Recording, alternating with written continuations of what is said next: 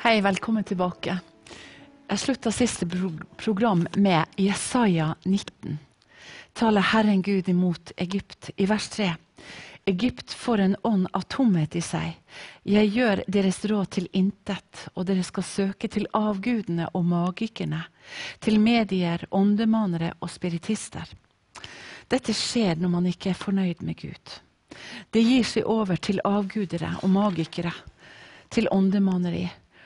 Og Gud vil i denne tiden vi lever nå, at vi skal være skarpe, vi skal være skodd for denne tiden vi lever, sånn at vi kan kjenne om ånden og om lærerne fra Gud eller ikke. Mennesket i dag vil ta avstand til de tydelige tingene som er magikere, som er nevnt her. Men nå heretter så er det også veldig mye pakket inn i forskjellige ting, i forskjellige ord. Så jeg nevnte også forrige program om åndenes makt og Lisa William som hadde vært i Bergen på en stor seanse. Der hun får media med seg, der hun får folk med seg til å være med å praktisere det som har med åndenes makt og fra sjel til sjel. Det praktiseres ved at mennesker gir seg hen til medium og til åndemanerier, der de blir familiær med de døde, som jeg var. De erkjenner at det finnes åndsvesener som de har kontakt med. Da tenker jeg med oss selv, hvordan er det med oss selv? Erkjenner vi at vi virkelig har med den levende Gud å gjøre? Kan vi virkelig erkjenne at vi har ikke kamp med kjøtt og blod, men mot makter, mot myndigheter, mot ondskapens ånde her i dette himmelrommet? Kan vi også erkjenne at vi er satt over i det himmelske? Det er der vi har vårt hjemland. Jeg møtte en gang en dame på flyet som var veldig ivrig når hun møtte meg. Hun hadde vært på Svalbard og hadde sett naturen og alt dette vakre som Gud har skapt, sa hun.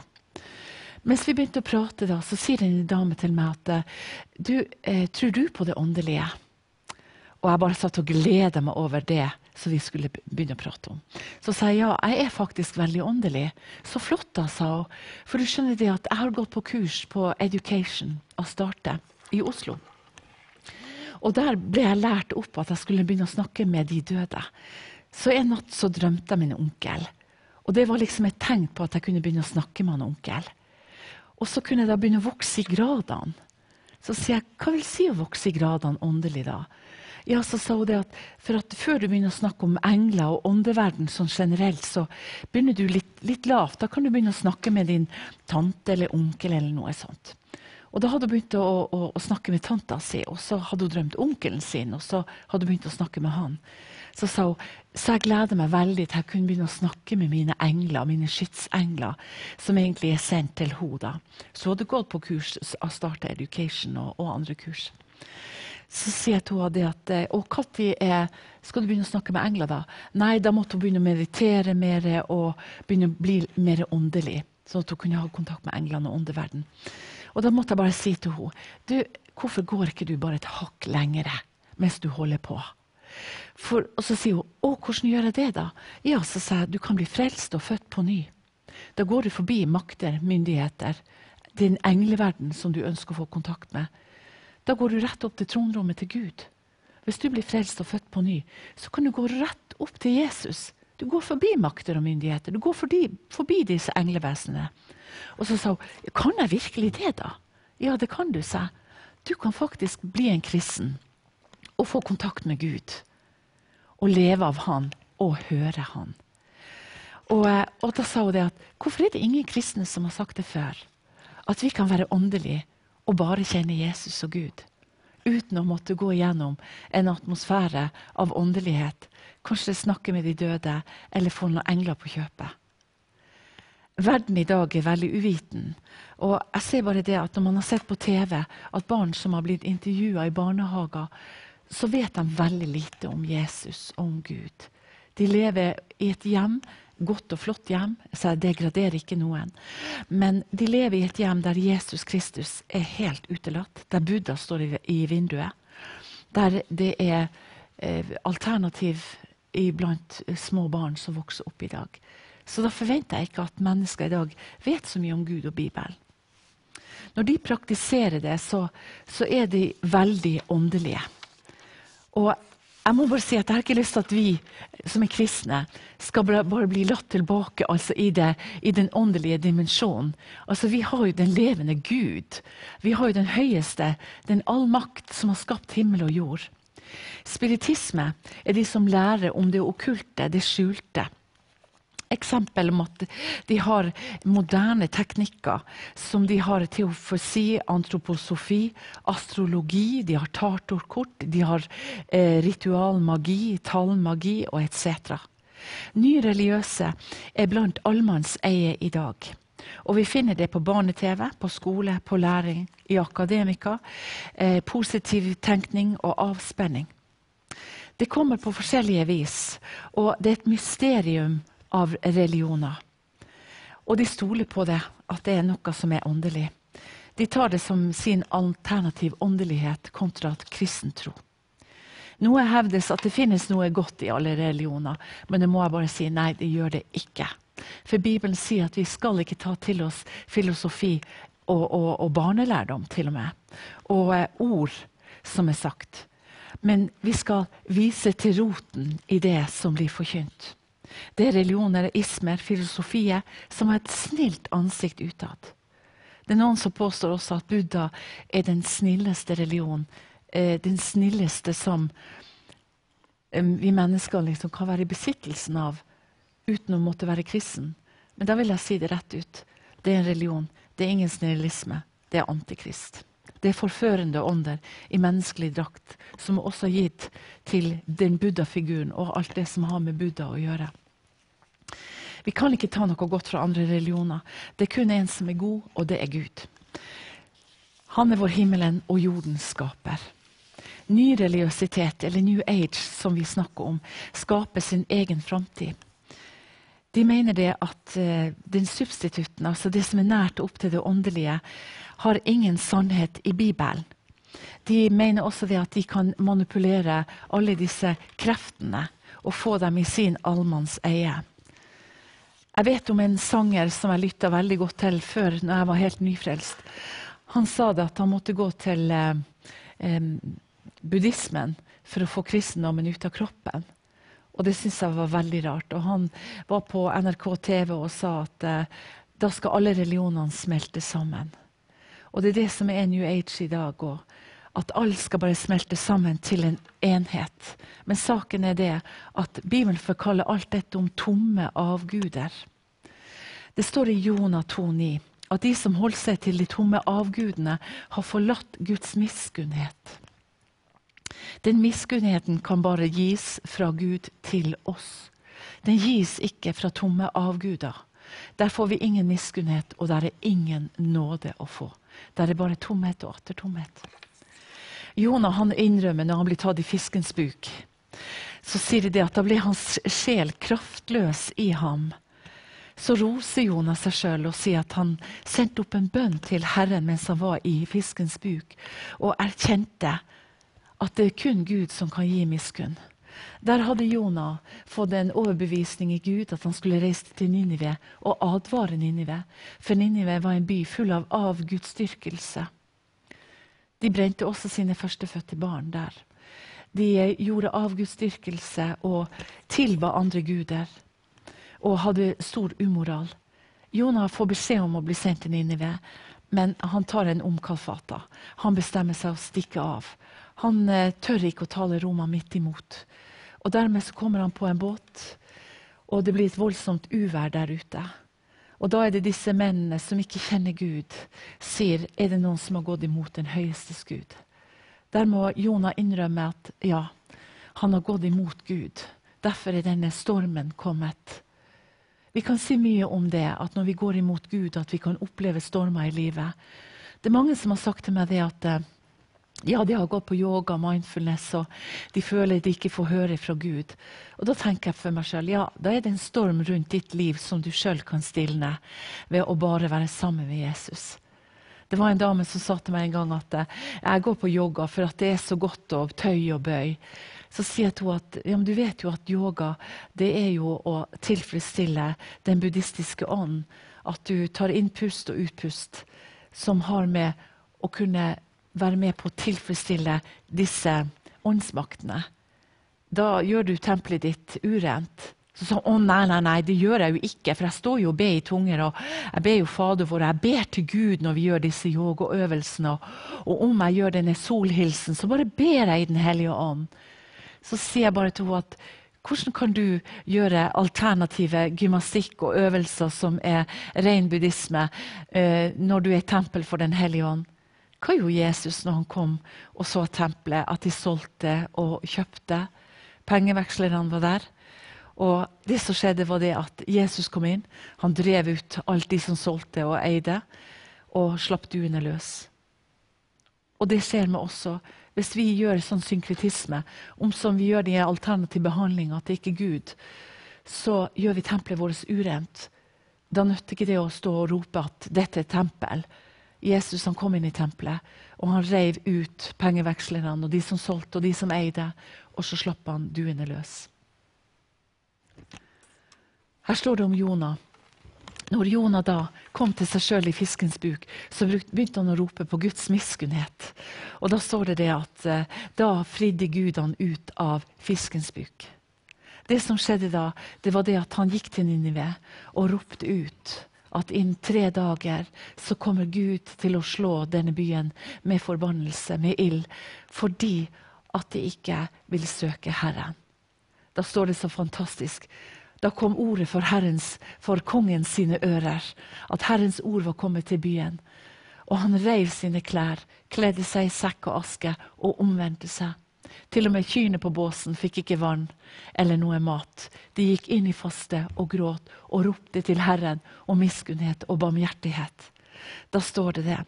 Da angret Gud det han hadde bestemt, og lot byen få lov til å få Guds miskunnhet og nåde. Det er nåde og miskunnhet for alt, uansett. Det som er så rart, i profeten Nahum, 100 år etterpå, så står det at Gud hadde igjen besøkelsestid til byen. 100 år etterpå, så er også Jonas sine ord veldig tydelige i profeten Nahum 2, 1-11.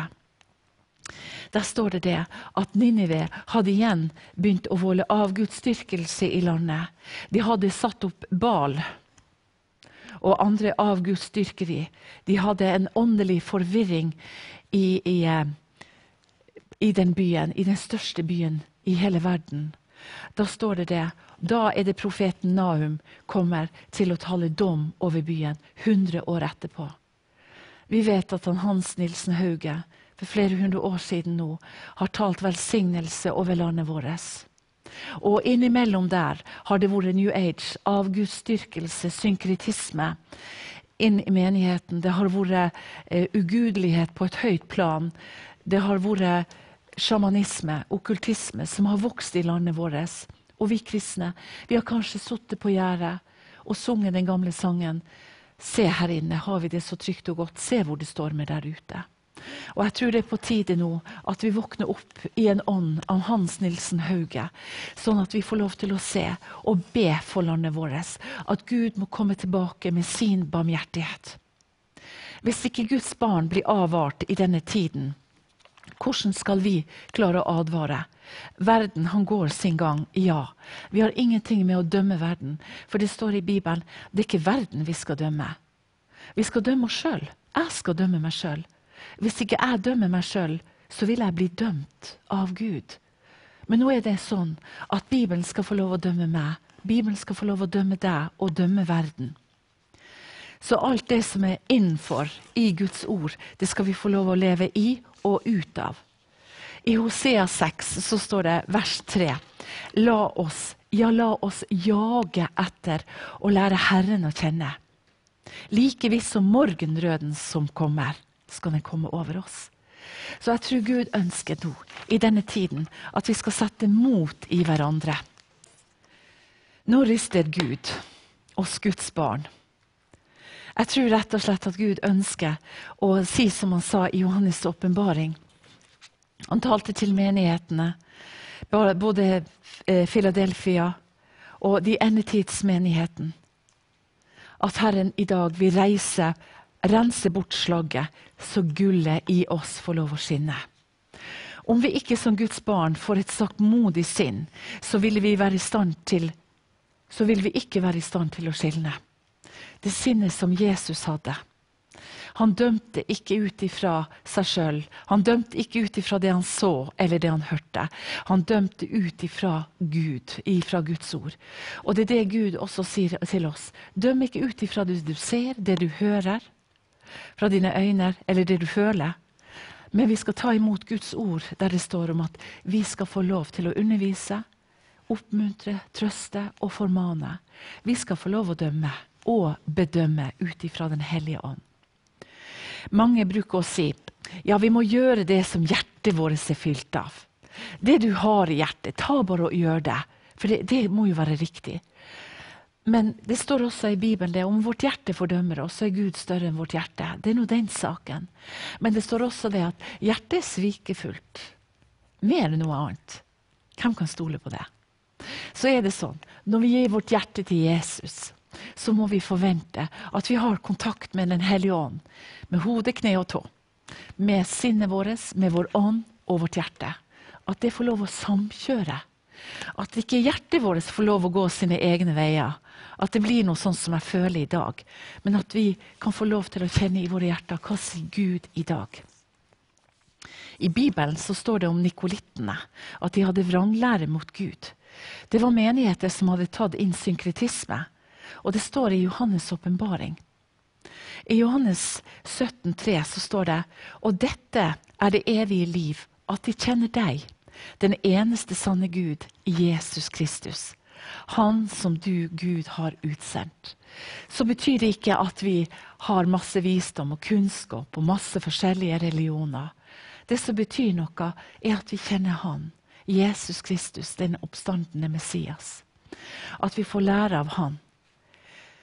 I Johannes åpenbaring så står det at det var 2 menigheter som gikk gjennom nåløyet. Det var Smyrnia, de ble martyrer. Det var Philadelphia, de spredte evangeliet. Men så hører vi ikke så veldig mye om de andre menighetene. Hva var det som skjedde med de andre menighetene i Johannes åpenbaring? Der Gud sendte ut de 7 Guds ånder, som skulle være med på å lyse og hjelpe disse 7 menighetene i Johannes åpenbaring. Er det sånn at det skjer i dag? At Guds ånd, den er over menigheten i dag som vi tror? Ja. Men er det noen som ikke går gjennom nåløyet når Jesus kommer? Har de tatt inn Jesus-yoga? Har de solhilsen? Eller ra-hilsen? Som går til det som Moses fridde folket ut ifra. Hva er det som skjer? Vi mennesker, vi har lett for å tro at det kommer til å gå godt til slutt. Men Gud sier at vi skal være våken i denne tiden og arbeide mens det er dag. For Herren sier, om ikke vi arbeider når det er dag, hvem vil arbeide når natten kommer? Det kommer en dag at det vil være for sent, at Jesus lukker døren igjen, og da står folket med bryllupsklærne på seg. Det nytter ikke å komme dit hen, der Jesus ønsker oss velkommen hjem uten bryllupsklær. Han sier bare at da må vi bare ut. Vi har ingenting der å gjøre. Det høres dramatisk ut, men jeg tror Gud ønsker å rense sin brud i denne tiden, at vi er skodd for det som Gud har kalt oss inn i. Vi skal advare både menighet i dag og hverandre, sånn at vi skal være skodd for den tiden vi lever. Det har allerede fått sin status, står det i Johannes åpenbaring. Evig pine, helvete, oppskrevet til dommens dag. Og da er det viktig at vi vet hvordan vi skal leve i dag. I Jakob 1,21 så står det, legg derfor all uretten, urenhet og all utslag av ondskap. Og ta imot Gud, ta imot ordet med saktmodighet, som har makt til å frelse deres sjele, som er innplantet i deg og har makt til å frelse din sjel. Så med andre ord, så er det Guds saktmodighet som er også en nøkkel i våre hjerter til å ta imot ordet som er innplantet i oss. Vi kan lese Guds ord, det kan bli så familiært, men uten at ordet blir åpenbart for oss, så vil ikke vi ta imot det i saktmodighet. Derfor sier Herren, ta imot saktmodighet imot ordet, som er innplantet i dere, og som har kraft til å frelse deres sjeler. Det nytter ikke å ha åndelige gaver hvis vi ikke har den åndelige avsenderen i oss, som er Jesus Kristus, den høylovede Messias. Det vil jeg komme tilbake til senere, hva det vil si å ha åndelige gaver uten å ha Jesus. Om vi bare hører ordet, og ikke bryr oss om å gjøre ordet, så kan det snike seg inn ting i våre hjerter og inn i menigheten, som kan bli en fristelse og en snare i denne tiden vi lever. Vi er ordet, og Gud ønsker at vi skal gjøre det ordet sier det. Ellers blir vi som glemsom hørere.